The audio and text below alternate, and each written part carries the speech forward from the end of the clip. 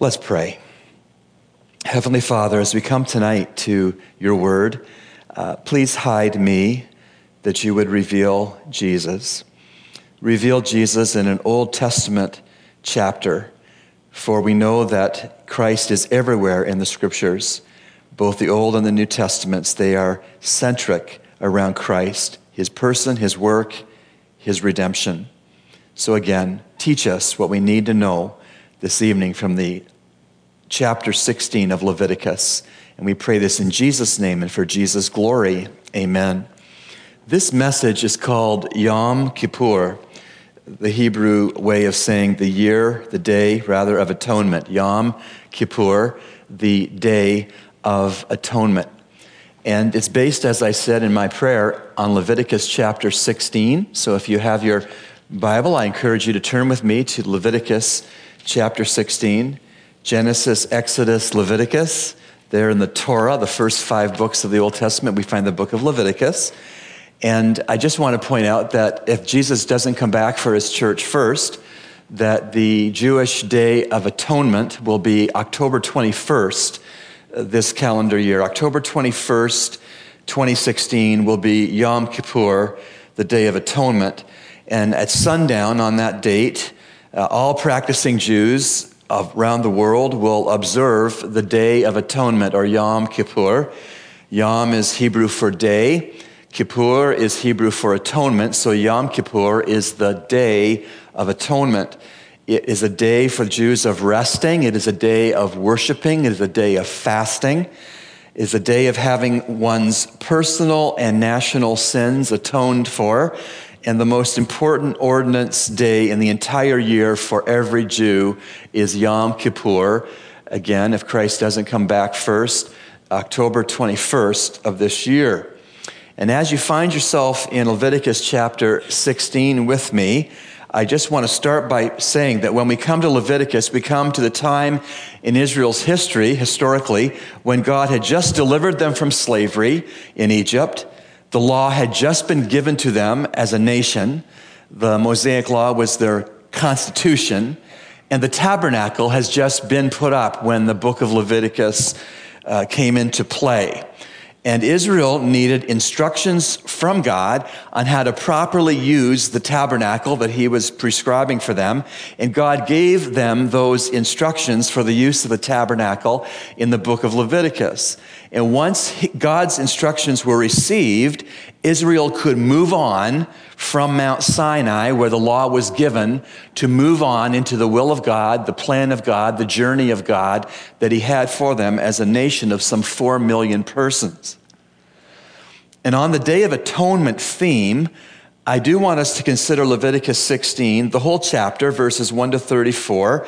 I may skip over some verses for the sake of time, but I want to get to the main points of the verses of Leviticus 16 because they teach on the Jewish concept of the Day of Atonement, and I want to integrate that teaching on the table of the Lord that is set before us as the church here in this church age that began on the day of Pentecost in Acts 2 and remains in play as an age until the rapture of the church, which is an anytime now event, of course. And so when you look with me at Leviticus 16, I want to start by reading the first 2 verses. Now the Lord spoke to Moses after the death of the 2 sons of Aaron when they had approached the presence of the Lord and died. And the Lord said to Moses, "Tell your brother Aaron that he shall not enter at any time into the holy place inside the veil, before the mercy seat which is on the ark, lest he die. For I will appear in the cloud over the mercy seat." First thing I'd like you to see is that the approaching of God was not, is not, and will not ever be casual, buddy-buddy, frivolous, careless, spontaneous. No, approaching God was, is, and ever will be serious. Approaching God is to be reverent. And even we could say approaching God is to be scripted. And those who approached God back at the time of Leviticus on their own terms instead of on God's terms were buried. They died, and not of old age. There were funerals for the flippant within the nation of Israel. That's worth thinking about. We would do very well this evening to remember this whenever we approach God, and especially when we come to the communion table of the new covenant, the Lord's Supper, as we will tonight.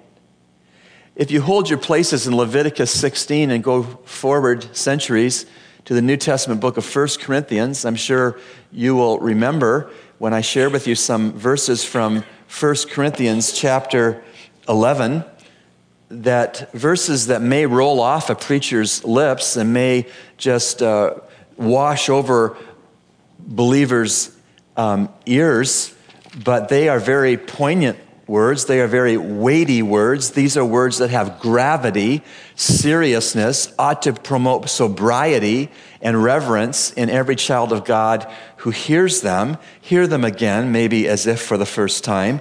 1 Corinthians 11, verse 27 and following. Therefore, whoever eats the bread or drinks the cup of the Lord in an unworthy manner shall be guilty of the body and of the blood of the Lord. But let a man examine himself, and so let him eat of the bread and drink of the cup. For he who eats and drinks judgment to himself if he does not judge the body rightly. For this reason, many among you are weak and sick, and a number sleep. But if we judged ourselves rightly, we should not be judged. But when we are judged, we are disciplined by the Lord in order that we may not be condemned along with the world. So then, my brothers, my brethren, when you come together to eat, wait for one another. If anyone is hungry, let him eat at home, so that you may not come together for judgment, and the remaining matters I shall arrange when I come. Paul instructed the ancient church at Corinth, which was a messed up church, you'll recall, all kinds of personal and corporate sin at the church at Corinth. When Paul wrote the first letter to them, he basically says, you be very careful how you approach the communion table. You wait to eat when all eat. You wait to drink when all drink. You don't drink the wine to get drunk. You don't come to the table with known unconfessed sin in your life. You let the Holy Spirit examine you for unconfessed sin, that it might become known unconfessed sin, that you might admit it as sin before you dare eat the bread and drink the cup. Because, Paul said, when you didn't do that, when you didn't judge yourselves properly before you came to the Lord's Supper, Corinth, some of you are weak, verse 30. Others of you are sick, verse 30, and a number of them slept, which was a very soft way of saying they had a funeral for them. They were struck dead. And so whether the approaching of God was for the nation of Israel post-Exodus, just after the giving of the law, as we read in Leviticus, or whether it's the approaching of the Lord at the communion table, the Lord's Supper table for the church in the church age, like tonight, we would do well to remember that approaching God is a serious matter, that it is to be taken with the utmost of reverence and care. And so we go back to Leviticus 16 and read on from verses 1 and 2, which talk about two sons of Aaron who were struck dead back in the camp of the Israelites historically. We go on to verses 3 to 6. Aaron shall enter the holy place with a bull for a sin offering and a ram for a burnt offering. He shall put on the holy linen tunic, and the linen undergarments shall be next to his body, and he shall be girded with the linen sash and attired with the linen turban. These are the holy garments. Then he shall bathe his body in water and put them on, and he shall take from the congregation of the sons of Israel 2 male goats for the sin offering and 1 ram for the burnt offering. Then Aaron shall offer the bull for the sin offering, which is for himself, and he may make atonement for himself and for his household. I will stop there to comment. Not only did one have to approach God's way, one also had to have one's own sins covered before one made any sacrifices for anyone else's sins. The high priest had to wear a prescribed, more humble uniform. And he had to first sacrifice a young bull to atone for his own sins and for the sins of his wife and for the sins of his children. When we come to the Lord's table tonight, church, we must come humbly. We must come as needy people. We must come freely acknowledging our own need for Christ's atonement. And when we come to our Lord's Supper this evening, we must come confessing any unconfessed sin that he makes us aware of before we take the elements. Don't dwell on other people's sins. Confess your own sins if you haven't already. The high priest historically had to get right along with his whole household right before God, before the high priest could help the rest of the nation get right on the Day of Atonement. And so we go on to verses 7 to 10. And he, that is Aaron, that is the high priest, and he shall take the 2 goats and present them before the Lord at the doorway of the tent of meeting. And Aaron shall cast lots for the 2 goats, one lot for the Lord and the other lot for the scapegoat. Then Aaron shall offer the goat on which the lot for the Lord fell and make it a sin offering. But the goat on which the lot for the scapegoat fell shall be presented alive before the Lord to make atonement based upon it, to send it into the wilderness as the scapegoat, You know, God, of course, is the perfect teacher. He uses object lessons both in the Old Testament, as in this chapter, and in the New Testament, as in our Lord and Savior's parables and many other object lessons that Jesus used. God is the perfect teacher because God wants us to learn. And as the perfect teacher in this context of the history of Israel, as the perfect teacher, God used 2 object lessons. He used 2 visuals to help the Israelites to better understand the abstract and invisible realities of atonement. He used 2 goats.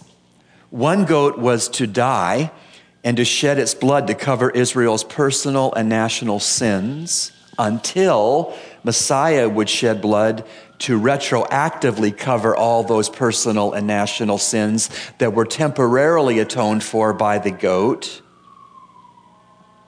This slaughtered goat pictured the substitutionary blood atonement necessary for forgiveness. God said to Israel, and God says to the church, without the shedding of blood, there is no remission of sin, because the life is in the blood. So one goat was to die by having its blood shed to cover Israel's personal and national sins. But the other goat was to live. And it was to wander away with the blessing of the high priest. It was to go free off into the desert as a visual teaching object lesson to the nation of Israel. This scapegoat, as they watched the lots be cast, the goat to be slaughtered, identified, the goat to be slaughtered, killed, its blood shed, and the goat that was identified by the lot not to be slaughtered, to be set free by the high priest, and for it to meander off, fast or slow, whatever the goat chose to do, off into the horizon of the desert. It was to be a visual lesson to teach the nation that her sins were all removed. That the sins of the personal Jew and the sins of the national Jewish nation were atoned for by the goat that was slain and had its blood shed.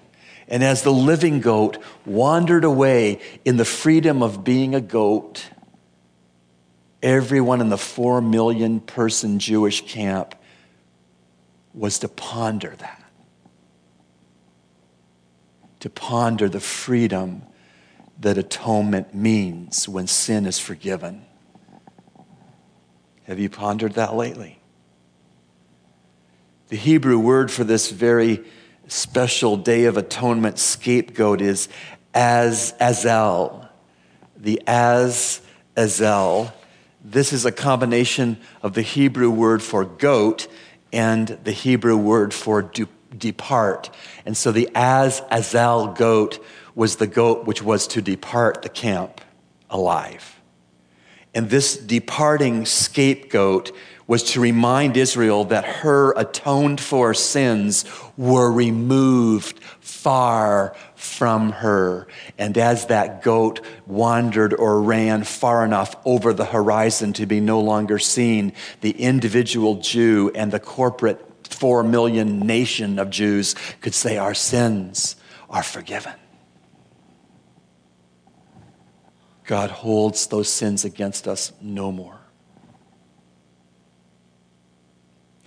Of course, in retrospect, with all of a completed Bible, in retrospect, as church-age believers in Christ, we now understand that the Lord Jesus Christ is both goats for us. Christ is both the goat who died and shed his blood on the cross, which was entirely necessary for our atonement, but Jesus Christ is also the goat who is alive, evidencing the fact that our sins are atoned for by his blood, that we are all forgiven, and that our sin has been removed as far from us as the east is from the west. Amazing. I want to skip ahead in Leviticus 16 to verse 20. To read verses 20 to 22.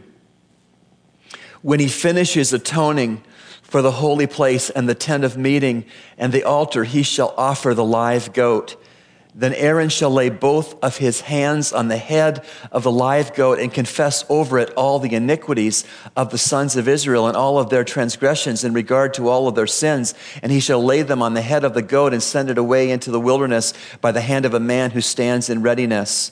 And the goat shall bear on itself all their iniquities to a solitary land, and he shall release the goat in the wilderness. You know, deserts are lonely places.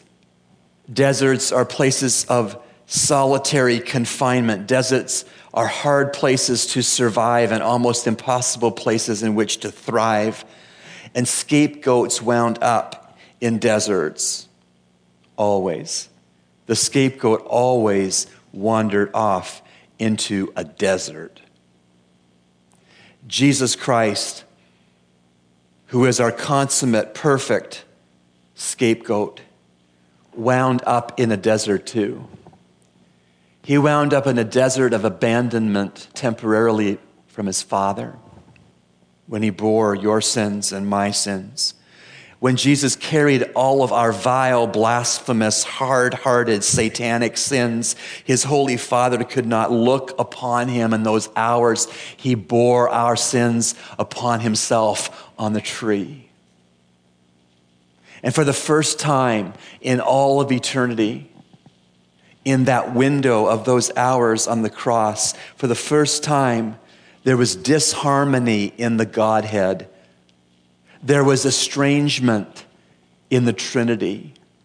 When Jesus Christ became sin for us, when he bore upon himself willingly all of our sins, God the Father, figuratively speaking, because God the Father is spirit and does not have a back, but figuratively, God the Father had to turn his back on God the Son while God the Son bore our sins upon himself. That was Jesus Christ's scapegoat desert.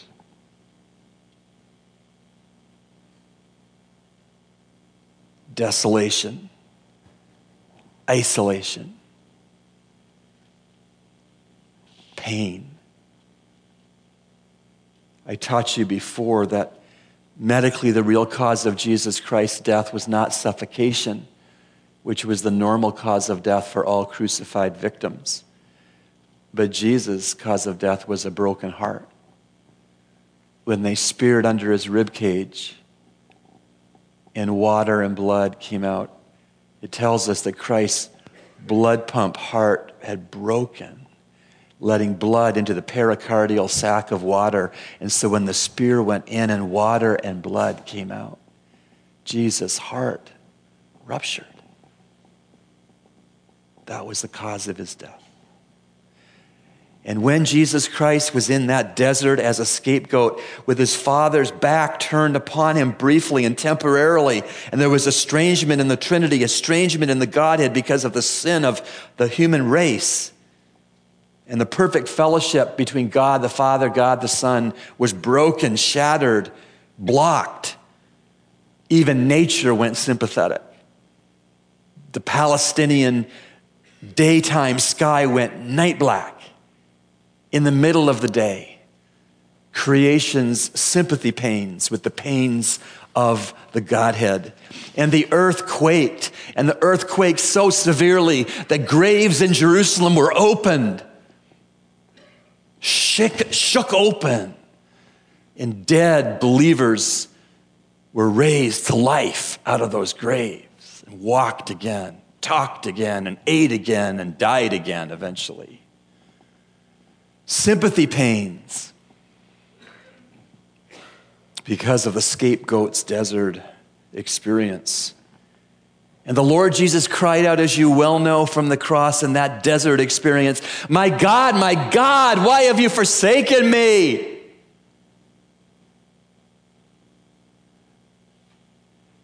Remember, the desert experience which your scapegoat endured out of love for you. That's what the table reminds us of. That Jesus, our scapegoat, experienced a desert experience along with the shedding of his blood and the dying experience. And at the table tonight, I'd like you to ponder the loneliness and the isolation which your Jesus went through as he willingly carried all of your sins far away from you into the desert of God's forgiveness. Your Yom Kippur, your Day of Atonement, was Christ's crucifixion day. It happened just outside of Jerusalem, on a skull-shaped hill called Golgotha. Still in Leviticus 16, let our eyes go down to verse 29. And this shall be a permanent statute for you in the 7th month, on the 10th day of the month. You shall humble your souls and not do any work, whether the native or the alien who sojourns among you. For it is on this day that atonement shall be made for you to cleanse you, and you shall be clean from all your sins before the Lord. It is to be a Sabbath of solemn rest for you, that you may humble yourselves. It is a permanent statute. So the priest who is anointed and ordained to serve as priest in his Father's place shall make atonement. He shall thus put on the linen garments, the holy garments, and make atonement for the holy sanctuary. And he shall make atonement for the tent of meeting and for the altar. He shall also make atonement for the priests and for all the people of the assembly. Now you shall have this as a permanent statute, to make atonement for the sons of Israel for all their sins once every year, just as the Lord had commanded Moses, so he did. Yom Kippur was to be a lasting ordinance. It says that in verse 29. It says that in verse 31. It says that in verse 34. And unregenerate Jews who are still looking for their Messiah will begin to observe Yom Kippur sundown, October 21st, 2016. Do you know, though, how long the gift of Yom Kippur was to last? Until Messiah came. Until the Lamb for sinners slain burst on the scene. Until God's ordained scapegoat emerged. Until God's ordained sacrificed goat emerged. Yom Kippur only had purpose, only had meaning until Christ appeared and was sacrificed. The Passover Lamb of God was sacrificed, we know from the New Testament, once for all time. All the blood that needed to be shed has been shed by Jesus. Jesus paid it all to him I owe. Sin had left a crimson stain, but he washed it white as snow. How long was the ordinance of Yom Kippur to last for Israel? Until the Passover Lamb of God, the Messiah, was sacrificed once for all time on the cross. Only until a once for all time atonement was won by Jesus Christ's shed blood. Only until the Christ final scapegoat carried away the sins of the people far away from us in the desert of God's grace and pardon. So really, it's quite sad that millions and millions and millions of Jewish friends on October 21st, sundown, unless Jesus comes back first and unless they get saved before October 21st, it's really sad that millions and millions and millions of Jews will probably look to a true story of their past to be the remedy for their personal sin and their national sin, when Jesus now is the only efficacious remedy for their personal sins and for their national sins. And it's rather pitiable that they will look back to literal goats and bulls when Jesus is the fulfillment of all of those animal sacrifices, and when Jesus is the only sacrifice which God now accepts for the atonement of sins. I want to close this message on Christ being our Yom Kippur by just drawing some applications. It's really clear from verses 29 to 34 of Leviticus 16 that God intended Yom Kippur to change the Israelites who observed it. It's equally true that God intends for the Lord's Supper tonight to change you and me. For it not to be business as usual, not to be same old stuff, not to be something we just rotely do without thinking or worshiping or confessing. We see from Leviticus 16, verses 29 and 31, that they, the Jews, were to deny themselves. As you come to this table, you are to deny yourself. We see from Leviticus 16 that the Jews were not to do any work. Verses 29 and 31 tell us that. As you come to the Lord's Supper, realize there is no work you can do to make yourself forgivable.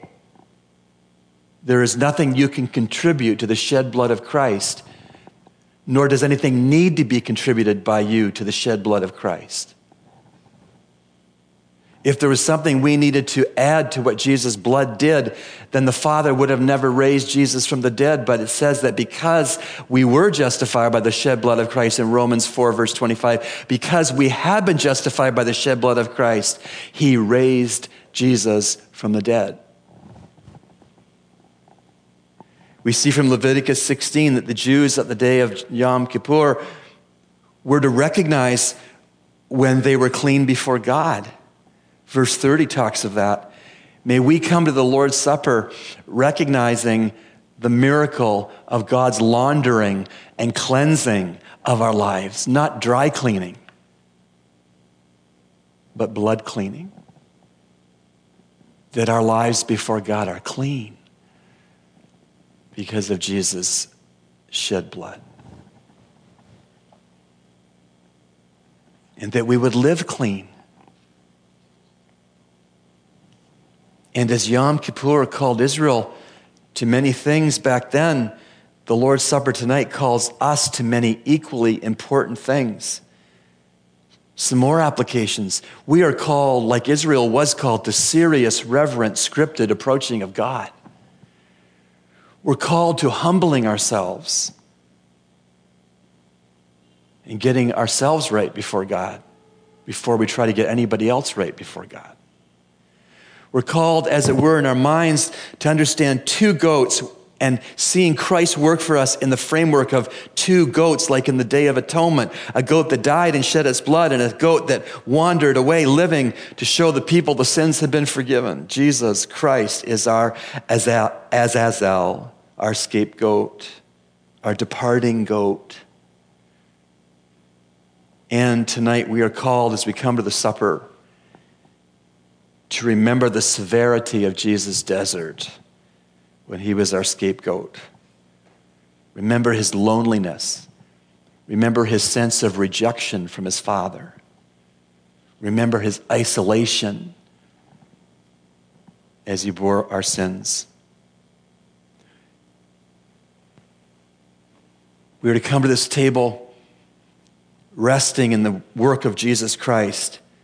We're to come to this table resting in the work of Jesus Christ every Communion Sunday, but we're to come actually every Lord's Day, whether communion is served or is not served. We are to come to this place on every Lord's Day resting in Christ. And we are to come to the supper of the Lord and to each gathering for corporate worship, realizing that the normal Christian life is the life of being clean before God. Being clean before God is not just for superstar Christians that are somehow at a higher level than we are. Being clean before God is the normal Christian life. That each moment of each day or night, we are clean before God. And when we get dirty before God in sin, we admit the sin to him, call it by name, renounce it, ask God's strength to walk away from it, and we're clean again. That's the normal Christian life.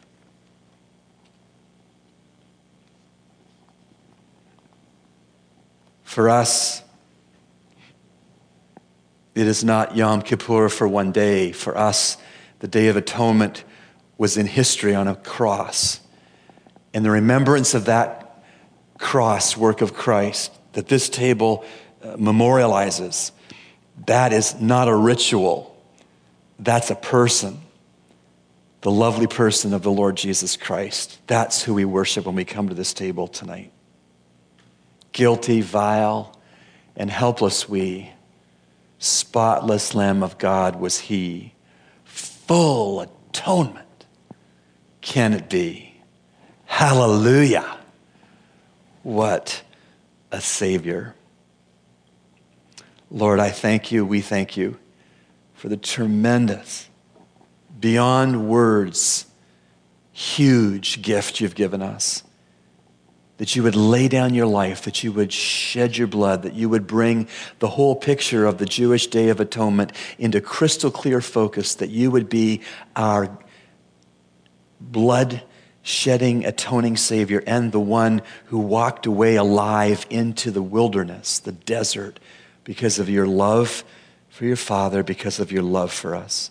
Oh, Lord, may we live in light of Yom Kippur, in light of the cross, every day.